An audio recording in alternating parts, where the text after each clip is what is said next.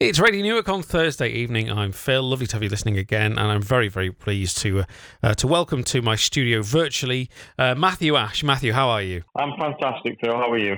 Very well. We're all working from home, and well, apart from you, you're not working from home, are you? You can't at the minute. You were telling me a few minutes ago. What's the day job, Matthew?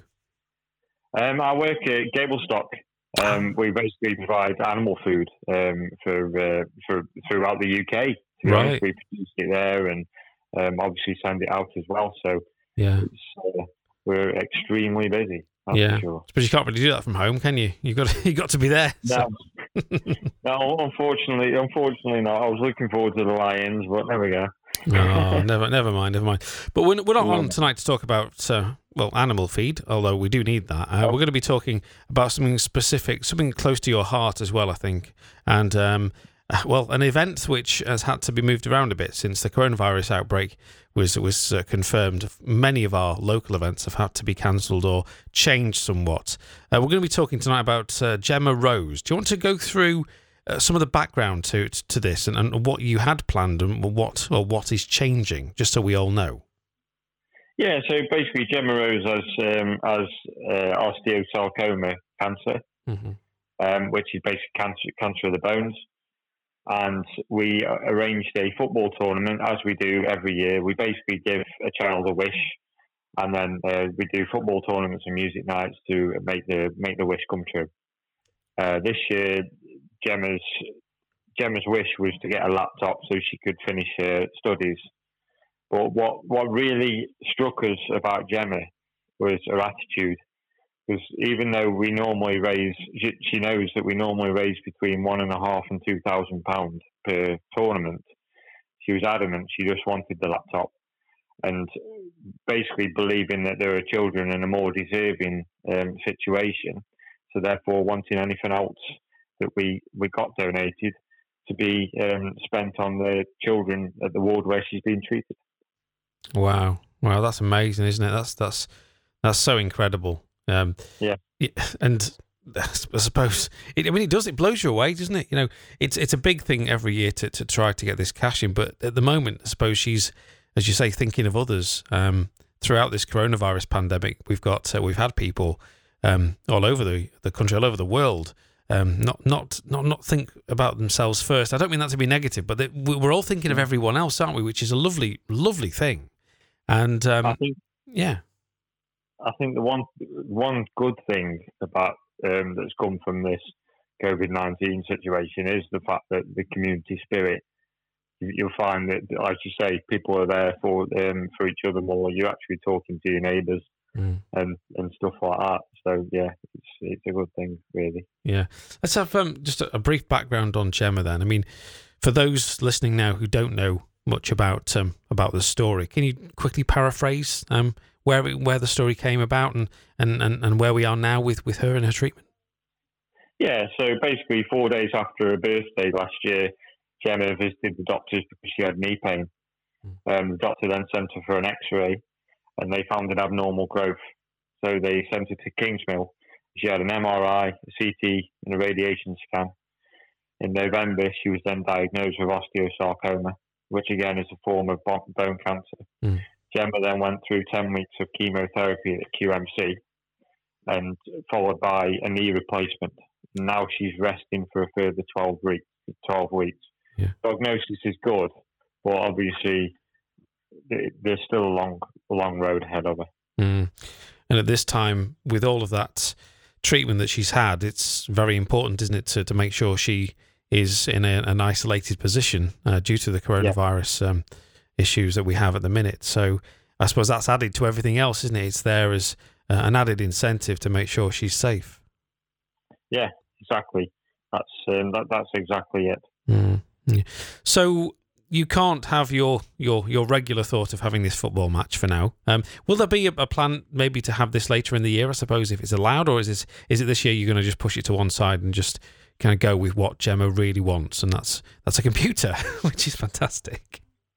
Well, as I say, there's a possibility that we could delay it, but we were quite fortunate in the fact that basically a good friend of mine, Amy Everett, I think you know Amy. Yeah, I know Amy. Bless. Yeah, I do. The owner of Hull Calpers Grieve. Yeah. Basically, she contacted a friend of hers, Matthew Revel, who works at Know How, about the possibility of getting a small discount on a laptop. Mm. He then spoke to his work colleagues, and it was then that a lady called Lynn Osborne stepped in and said, actually, rather than giving a discount, let's just donate the laptop. Yeah. Oh, wow.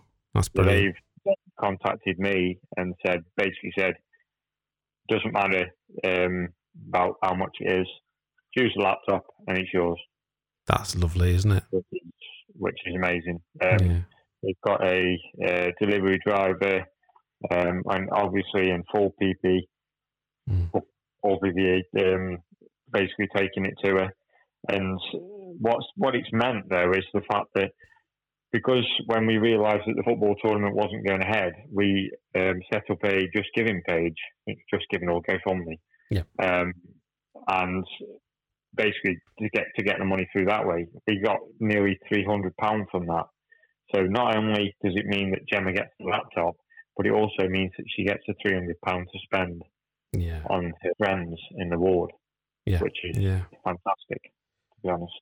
Yeah, it is. It's a lovely story, and there's so many people really feeling it at the minute. The fact that they're all isolated. When you hear of stories again like Gemma's, it really puts things into perspective, and the fact that she is safe at the minute, it looks like the treatment that she's had is working. We just need to make sure she's safe, and at the same time, she does want to grow, and she needs the equipment to do it with. Every young person, at the minute, can't go to school, no matter what situation they're in. They can't go to their school. So to think that again, as you say, the grace of Know How in this instance, they've come forward and said, we will sort something out. It's heartwarming. It's massive, isn't it? It's absolutely brilliant. It certainly is, because really they're obviously in an unsure situation as well as every business is at the moment. So to still come along and basically donate this laptop for free is, to me, is fantastic. It really, really is. Yeah, I cannot thank them enough. Yeah, it's brilliant. It's absolutely great.